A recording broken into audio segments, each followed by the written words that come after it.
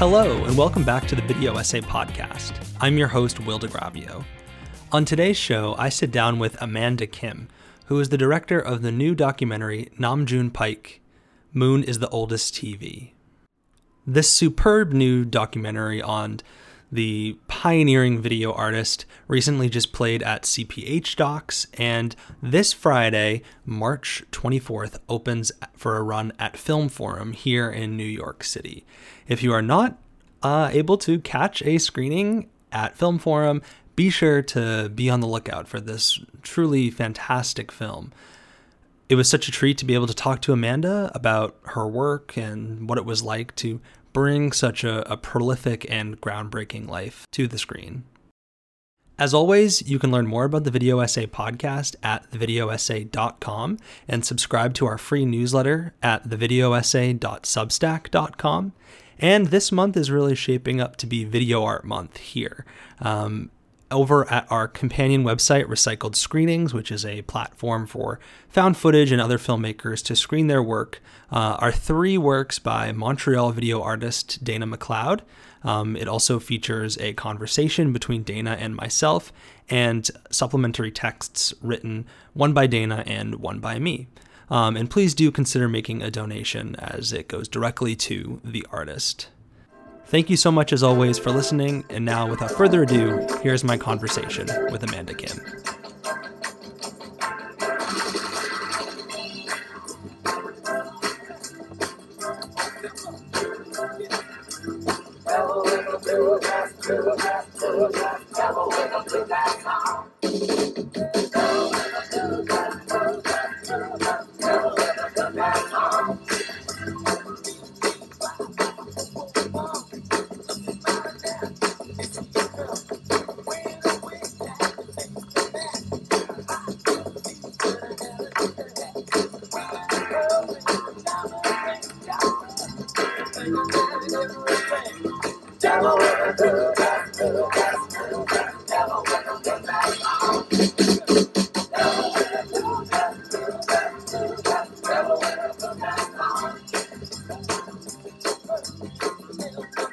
I am very pleased to be joined by Amanda Kim, who is the director of Namjoon Paik, Moon is the Oldest TV, which is a new documentary that I believe you're just coming from CPH Docs, where the film screened, and where I'm actually covering remotely now and watched it through that. But I live in New York City, and the film is opening at Film Forum on Friday. We're recording this on Wednesday, so Friday, March 24th. And I saw that sold out screenings are already happening. And so if you're in the New York area or really anywhere in the world, you should be keeping an eye out for this film. But Amanda, the director, thank you so much for joining us today. It's so great to have you.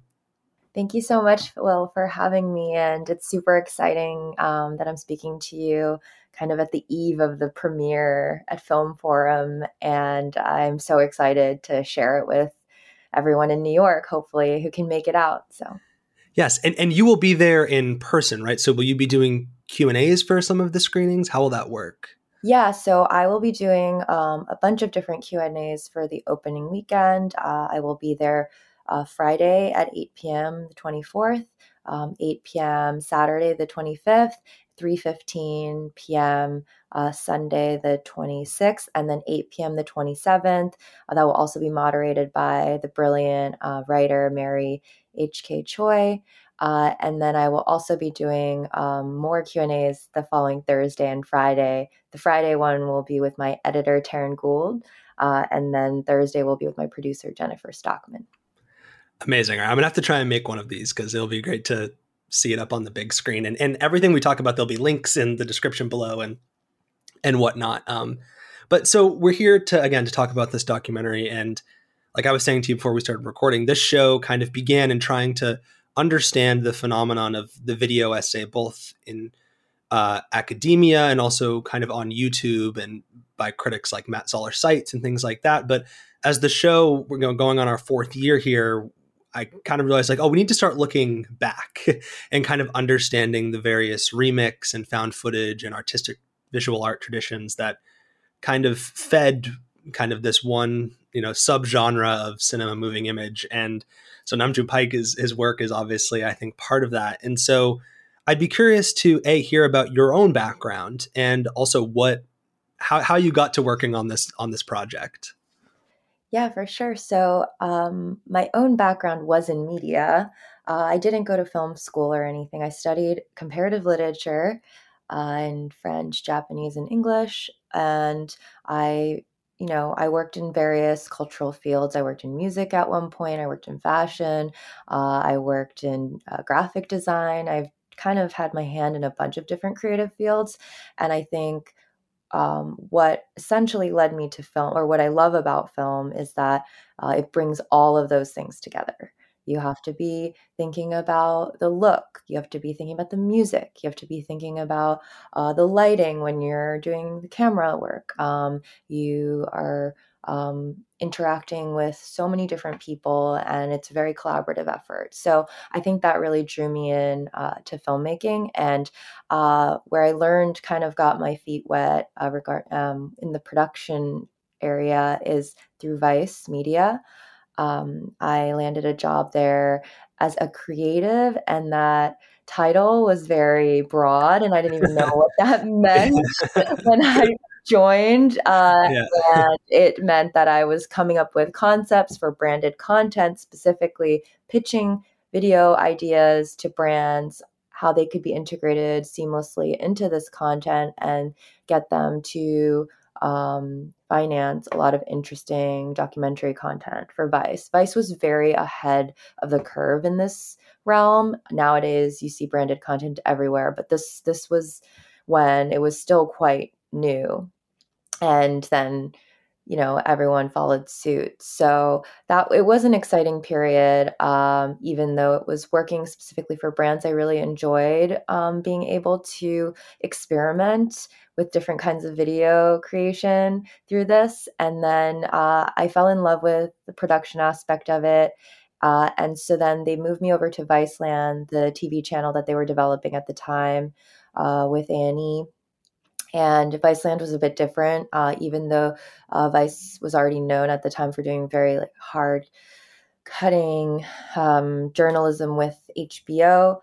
This was specifically more culture based, not news. So I did a lot of stuff around music, subculture, fashion, art. I worked with Garage Magazine. I worked with Creators Project, which was the intersection between art and technology. I did a lot of stuff with ID Magazine. And so there was a natural connection for me and art. And um, I went to a lot of museums, and I knew of Namjoon's name growing up, and that I had seen his work before, but I came across one of his pieces, TV Buddha, 5, 6, the dates are murky, but let's say 6 years ago or so, because I started really diving into this project 5 years ago. So I started researching him and was wondering why there wasn't a documentary about him already. And at that point, I was ready to leave Vice, and I was interested in kind of developing my own voice and style. So uh, I started finding really interesting clips of him ripping everything I could find of him online, and then it started snowballing from there. So sorry, it's a very long story of my life at Vice, and yeah. No, but it's very cool to hear, right? This kind of intersection of technology and culture, right? That's what is so prevalent in his work. And I was actually going to ask you about that because so after watching your documentary, I immediately went online and was like, okay, I need to find as much of this as I can see. And obviously, I think with folks who work in the museum space and visual art, it's hard to see some stuff. I mean, some of the TV works are on Internet Archive, which is great, and I watched them there. But what was that process like for you in sort of immersing yourself in the material? Like, how did you go about doing that? Did you travel around? I'd be curious to know that, and especially kind of, I assume you did some of this during the height of the pandemic, perhaps. So, yeah, what was that gathering of materials and immersion like? Yeah, that was a very key component to creating this film because Namjoon passed in 2006. So I really had only the archives to try and watch him and understand him. And then also his video artworks are at the heart of all of this too. So um, in terms of his video work, as you know, Electronic Arts Intermix had a lot of that, and they're an incredible resource. And his works are preserved very well, and I was super lucky to be working with them. But then I really wanted to gather archives of him in front of the camera. And that was a whole other story because that was not all compiled in one place. And yes, it was a global effort. So early on, as I said, I'm really obsessive about research, and I get into these really intense research modes. And you find one footnote, and then I reach out to that person, and then it becomes a web. And so that was, I did a lot of that early on myself, but then I was really fortunate to get Wyatt Stone, who's an archival producer of many amazing documentaries. I think he did the Malcolm X documentary, he did the Underground documentary. He's worked on so many different documentaries that I respect, and he was excited by the project, even though we didn't really have much of a budget. He was very early on to just jump in with me, and he helped me so much. Because he just knows where to look. So he reached out to all of these places and connected me to lots of different sources and taught me also tricks that I might not have known. And I also had to get on the phone with a lot of people, you know, in Germany, for example, they had all these strict rules about sending out archives. But the minute you call them and they hear your voice, you build they know you're a person and you build a relationship with them, and they're more willing and trusting to send you something online that they normally would tell you have to come in person to see. And I think COVID was honestly, it was a barrier. It was difficult in so many ways, but it also kind of made people more relaxed about sharing things online because that was really the only way. So, a lot of archives were very strict about not sending things online. But because of COVID, they were starting to make a few exceptions. So, in a way, I did travel a bit, but I also was able to get a lot remotely. I found things. I had amazing Korean co-producers in Korea who helped me find a lot of the footage in Korea. I had a researcher in Japan. I couldn't even enter Japan. Japan had just completely closed its borders, uh, and there was no way around that. They recently opened up, and now everyone's going to Japan on vacation. So um, and I traveled to Germany to do some interviews.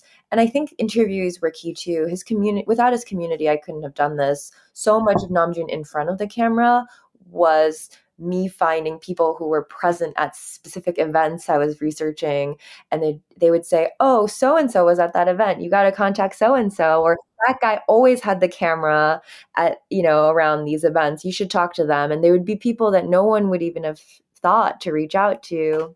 And I think that was really important, is building relationships with the people in his community. And also that was very special to me because all of these people were interesting in their own right and had their own stories. And I wanted to hear them, even if I wasn't able to include everything in the film. That's so great to hear, and great advice for people out there. And I think that communal aspect I felt very much was foregrounded in your film. Like that, it's very clear kind of the community in which he was working, in which he came out of, and how that kind of shaped the work itself, right? Yeah, I mean, I think he says that, in the Orwell piece, all those people were forced to do it because they were my old friends. He Right. constantly includes his avant-garde family and community in his works, and even behind the camera, the people who are working on who are the cameramen, who are directing it. All of these people were people in his community, and I think he brought a lot of people together, and he was kind of the joint in the network. I kind of think of him as the internet. He creates a web of associations in the way that the internet works. And I did feel sad though, because he knew so many people, so many interesting people, and I couldn't include everyone because the film would have been 20 hours long. But I wish I could have, because everyone was so cool. Yeah, no, that I love that image of him as the internet. That's great. And uh, one thing that I also really appreciated about the documentary, because you mentioned wanting to show him in front of the camera, and I felt that it was so great to see his labor, right? His, and you talk in the documentary about how, that took a toll on his health, right? His, being so prolific and working and living in, making very little money and things like that. And so seeing that labor, I think, is so, right. That's one of the great gifts that this documentary can provide, right? That context. And so could you just speak to that a little more, and why that was important for you to show his body and his work. Yeah, I think that was essentially the key difference between, to me at least, going to a museum and seeing his work versus seeing the film. His work speaks volumes, obviously, and is so mesmerizing and prescient. And you go to a museum, and at least for me, I love his work. So I'm always in awe in the presence of his work. At the same time, you don't get to see the person behind it, and you don't understand um, um, the what goes into the creation of a piece, and also what his ideas were. I think what's really cool in a museum is you can create your own meaning and connection toward the work. But then when you understand that Namjoon had the context of Namjoon's ideas and how broad he was, he's a thinker. That's how I think of him, actually, that he is synthesizing information from his times and seeing ahead, and whatever medium it is, through video, performance, music. And I think only through the film can you get that kind of intimacy and that kind of knowledge of him. And then also, I think he's so charismatic and funny. And that was really important to me, to capture that essence of him as a person, and a dialogue between his thoughts and the audience versus just um, an art historical um, portrait of his work. I wanted to be a human story. So that was very important to me. And that's why I searched long and hard for the archives of him in front of the camera, and also incorporated his writings that were read by Stephen Yun, as a way for us to get inside his head. And he was also very private. That's another thing. So everyone around him had little bits of information, but he never shared the full story to anyone.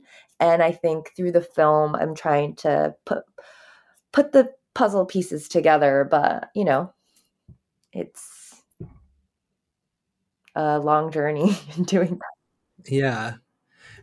How do you, as a filmmaker and researcher, like, what is your mindset and approach to trying to develop that intimacy, like when you're interviewing, an intimacy that you have to form through someone who you know only through their work and who is deceased, and you're trying to get to know through other people? Like, I'm interested just kind of in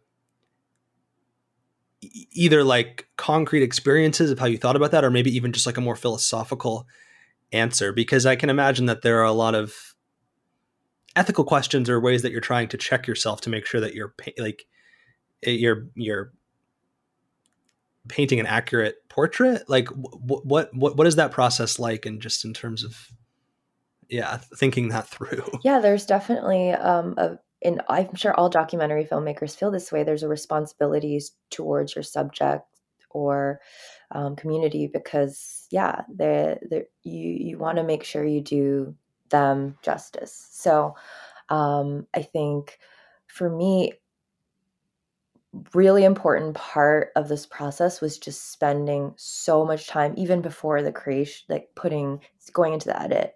I spend so much time just with him and his writings and his videos. So that I could really try to understand who he was, um, and not rush into just the making or scripting or forming um, a very structured narrative of him and putting him in a box. So that was really important to me. I also let the archives kind of take me. So, um, some people, even in archival film, might have a little bit more of a script ahead of time. I knew what I wanted his work and his ideas to lead us to, about the ways in which he was seeing patterns of history based on his own experiences with the Cold War and leaving his home, and how he was prescient in many ways and why.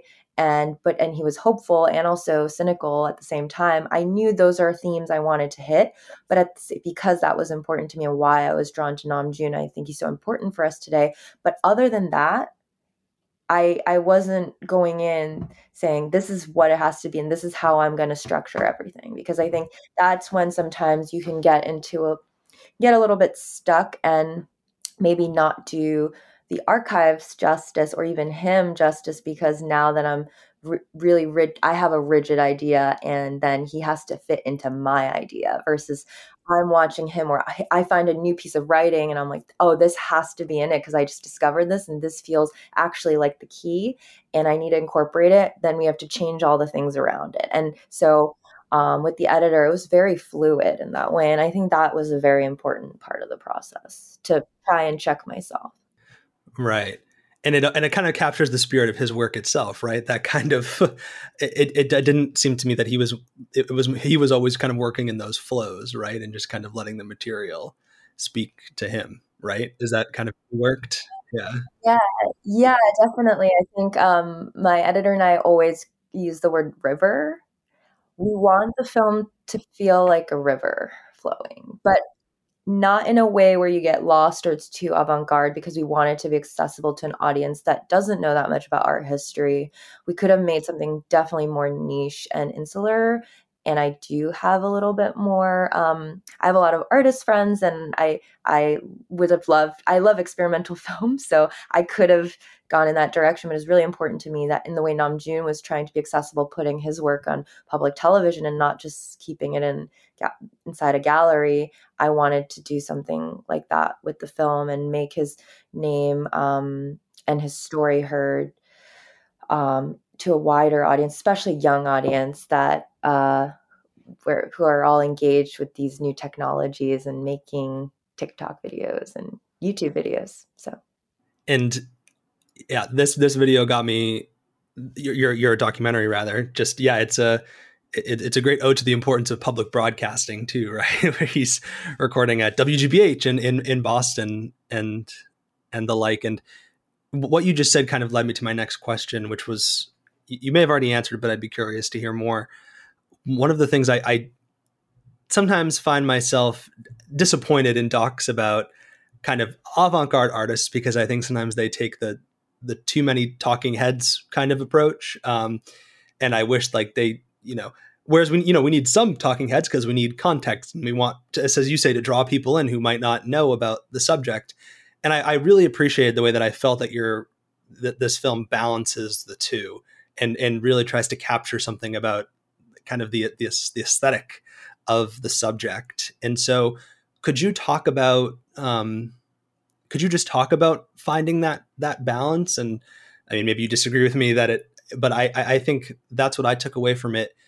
And I'd be curious also to hear, how do you in the editing room decide which clips of works to show? And I apologize if that's like a 2-part question, but I see you nodding. Go ahead. No, for sure. Thank you. Firstly, I think that's something that really wanted to achieve. Obviously, it's very difficult when someone is not around anymore and you're limited with some of the materials, and a lot of discovery happens while talking to people. So you end up with the talking heads. And I also love verite films, and there's some documentaries with talking heads that I also adore. And it's always a mix, just how it's executed. And I think for me, because community was so important to Namjoon, that it made sense to me that there would be these his friends who are interviewed and incorporated into the film, but how to not make it feel so staid and dry. And I think incorporating Namjoon's writings and balancing that with the talking heads was really important to me. So you're both getting more intimate, window into Namjoon's brain, while also having these outside voices support it or disagree, or take you on two slightly separate journeys to get you closer to this character. And I think another part that was exciting for me, and this only happened because of COVID, is that I ended up using Zooms that I had recorded. And I think that really played in, just also stylistically, to freshen up, mix up the talking head experience, is just using whatever was available to tell the best story, because Namjoon approached work like that too. He would always say, you know, uh, the key to my life is uh, like, if too perfect, God will be angry. 75% good, seven. And so I try to use that ethos whenever I was frustrated or there were some obstacles, and then some things would turn out more interesting sometimes. And that was kind of also how I approached just the talking head experience in general, when I couldn't interview people during COVID. And I thought it'd be fun to incorporate a bit of different styles. Yeah, because you kind of frame them in like kind of a black background at times, and kind of gives a little television aesthetic to it as well. Yeah, right. Yeah, I just kind of tried all these weird different things in a way, trying to take a more accessible, like commercial approach while experimenting within that framework. So playing with that. And then the other part of your question was, Yeah. Well, thank you for that. And yeah, I think that this question of the talking head thing, because it is just a very interesting one to me. Because yeah, in your point of it, we're getting a sense of community and hearing from voices, whereas I feel like you hear a documentary about like Trump, and it's some random person being like a long interview that the sum is like, yeah, wasn't it crazy that he was elected? And it's like, no, we know that. So this, I felt like it was great to see those voices in different forms. But the other question I had was, how do you decide which clips you're going to kind of use? Like, talk about that archival aspect to it. 'Cause I think it's also particularly relevant to this podcast and the folks who are reappropriating images and sounds all the time, in particular. So I'd be curious to know. Take us inside the editing room. I mean, that is a really interesting question, and something I thought about a lot with the editor, because he's a video artist and I'm kind of working in the medium that he worked in. And how do I make sure that people aren't confused by what is his work and what is my work, and representing honestly his work while excerpting it? Like, that was very difficult, actually. And you have to create kind of your own guardrails for how you want to approach that. And I was also thinking, what other video artists have documentaries made about them? How did they approach that? And there really weren't that many documentaries about other video artists, which was also sad. I think there's so many interesting video artists out there that deserve recognition and a spotlight. But I think one of the ways in which the editor and I decided to approach excerpting is by not doing the experimental approach of cutting up his pieces like crazy. That would have been actually really fun, because I like doing that. I love collaging and mashing images, but I really tried to restrain myself, and take clips as chunks versus one split, not making it trailer or music video vibes, and use it as I please.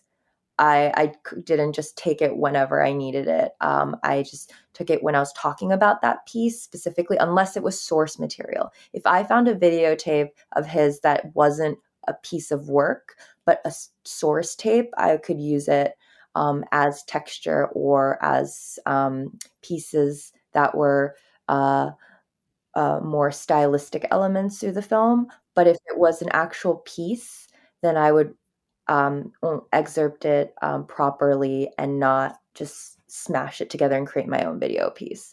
And another thing is I wouldn't add anything. So, you see static a lot throughout the film, but I would never add static to his work. There's things like that, I was really thinking through it. It seems small, but it really meant a lot where I wasn't taking his video work and just creating my own piece. And then it always had to be complemented with something someone was talking about, like, why am I using that piece, right? I want to show people something specific that they need to know right now. And so it wasn't, if I can't show the whole 30-minute piece or an hour-long piece, then there's a purpose in what I'm showing you at that moment. That's very helpful to think about that in that intent, because in a way it kind of, categorization is always, whatever it is, but that's what makes it a documentary. Yeah, because I think honestly, from what I've learned about Namjoon, and I don't like speaking for someone who's not around, but just in general, even in his writings, he was very open to young. He wanted the younger generation. He would always be excited about the future generation, his students. He actually had, he was a teacher, and he really wanted to grow the next generation of video artists. And he didn't care if people took his work and smashed it up. And he was very open to that. And he actually thought that was interesting. A work was never finished, and he was also reappropriating other people's things, and he wanted others to do that. He was really not precious about that stuff. Even with his big sculptural work, he was okay with, he said, if there's new technology, CRT, monitors are out, then just replace it with a flat screen, and even though art historians would not want that, and museums don't want that either because they want to preserve the accuracy of the original piece, he was not so much like that. And so I think it'd be really fun to take his work and mash it up and do something cool with it. And that's not something I'm opposed to at all. It was just for this documentary, for the purpose of this, I was creating some guardrails. Absolutely. Well, we said, a lot of his stuff's on Internet Archive. So if anyone's listening in and wants to create some cool stuff, tweet it, send it. Like, I would love to see what comes up. And I want to be respectful of your time, so I'll just ask a couple more questions. But one thing that we haven't talked on, and I could talk about the reappropriation all day, but very important is music, and sound. Right? You can't talk about his work without music. And so, could you describe to us kind of the creating the soundscape of the film and how you thought about that? Because obviously for him, music is, while the images may stick in our mind, like, music is like essential to understanding his work. So could you talk to us about that?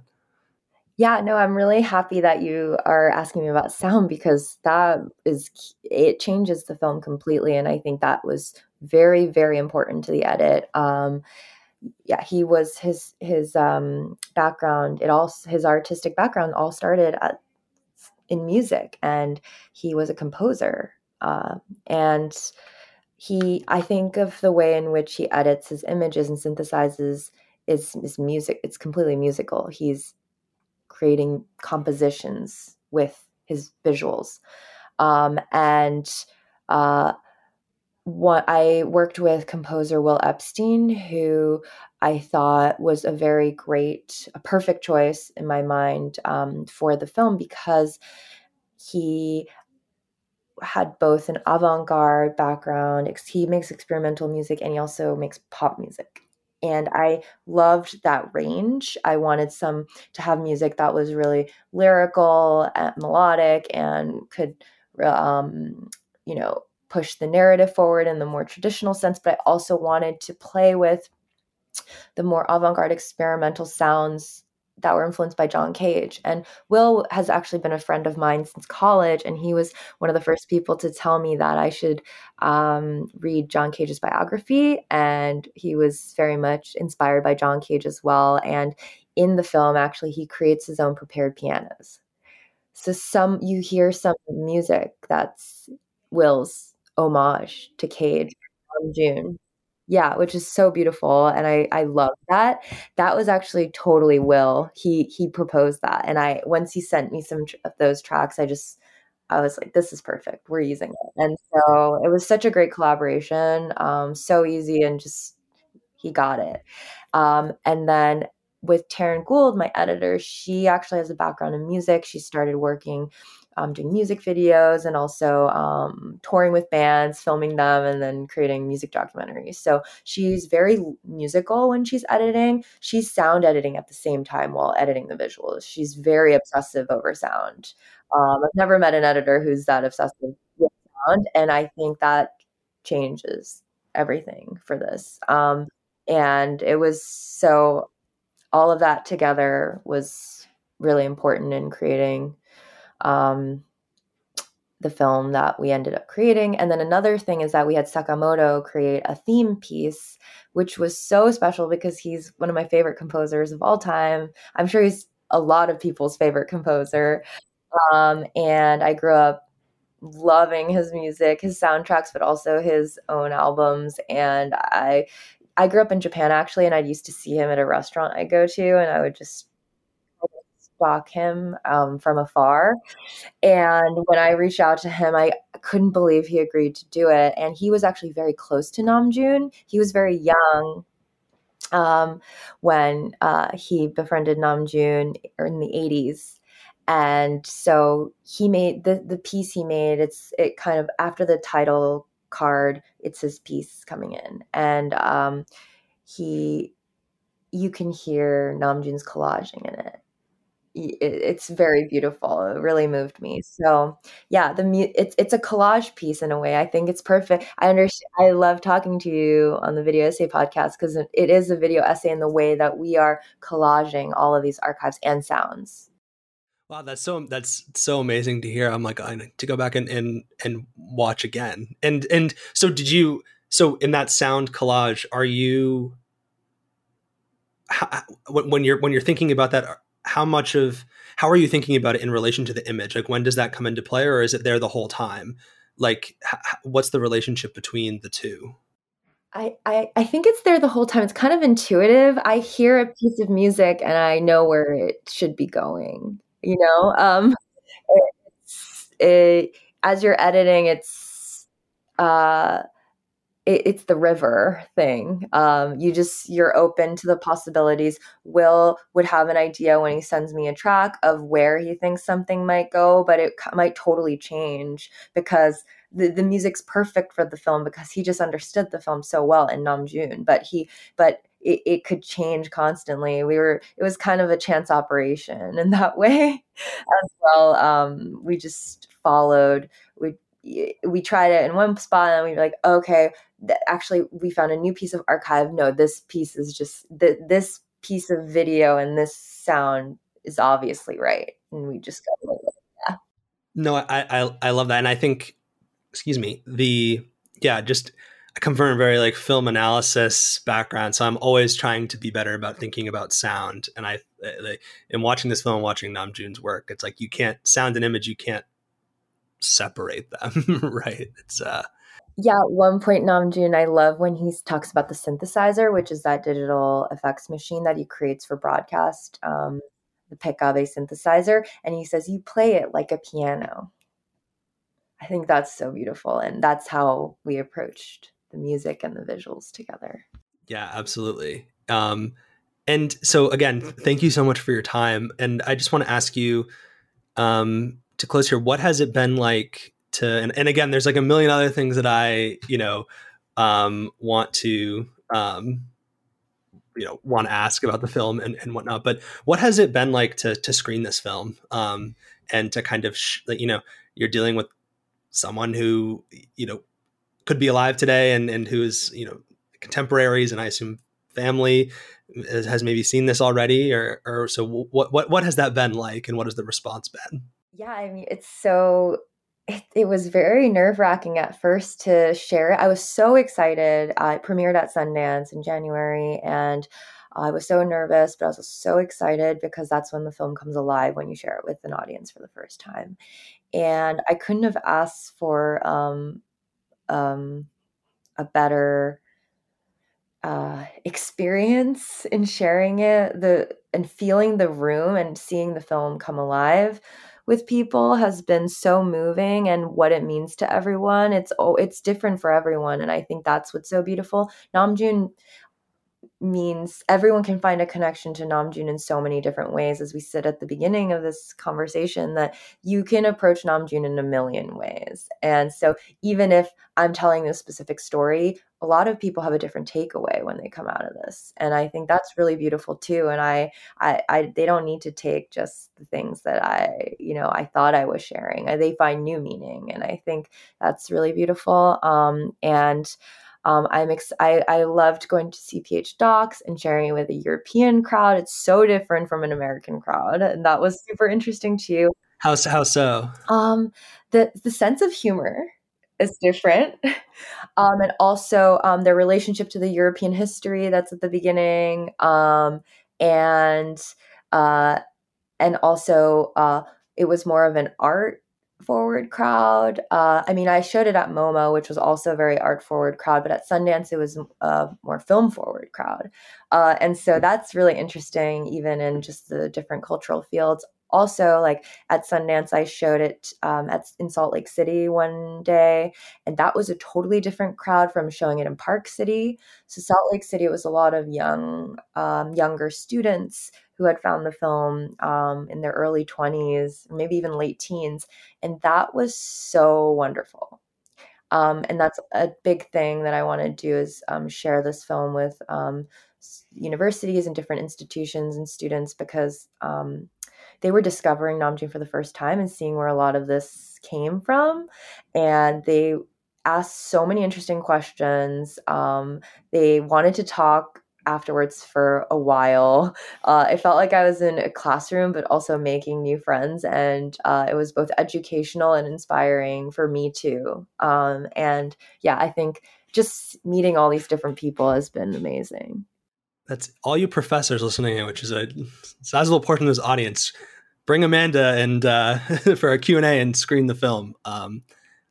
I think it would be, yeah, it seems like a great introduction to his work. And that actually leads to my final question, which is, someone's just watched this documentary or maybe wants to prepare a little bit before going to see it. What is a work or two of Namjoon's that you would say these are the first couple that you should check out?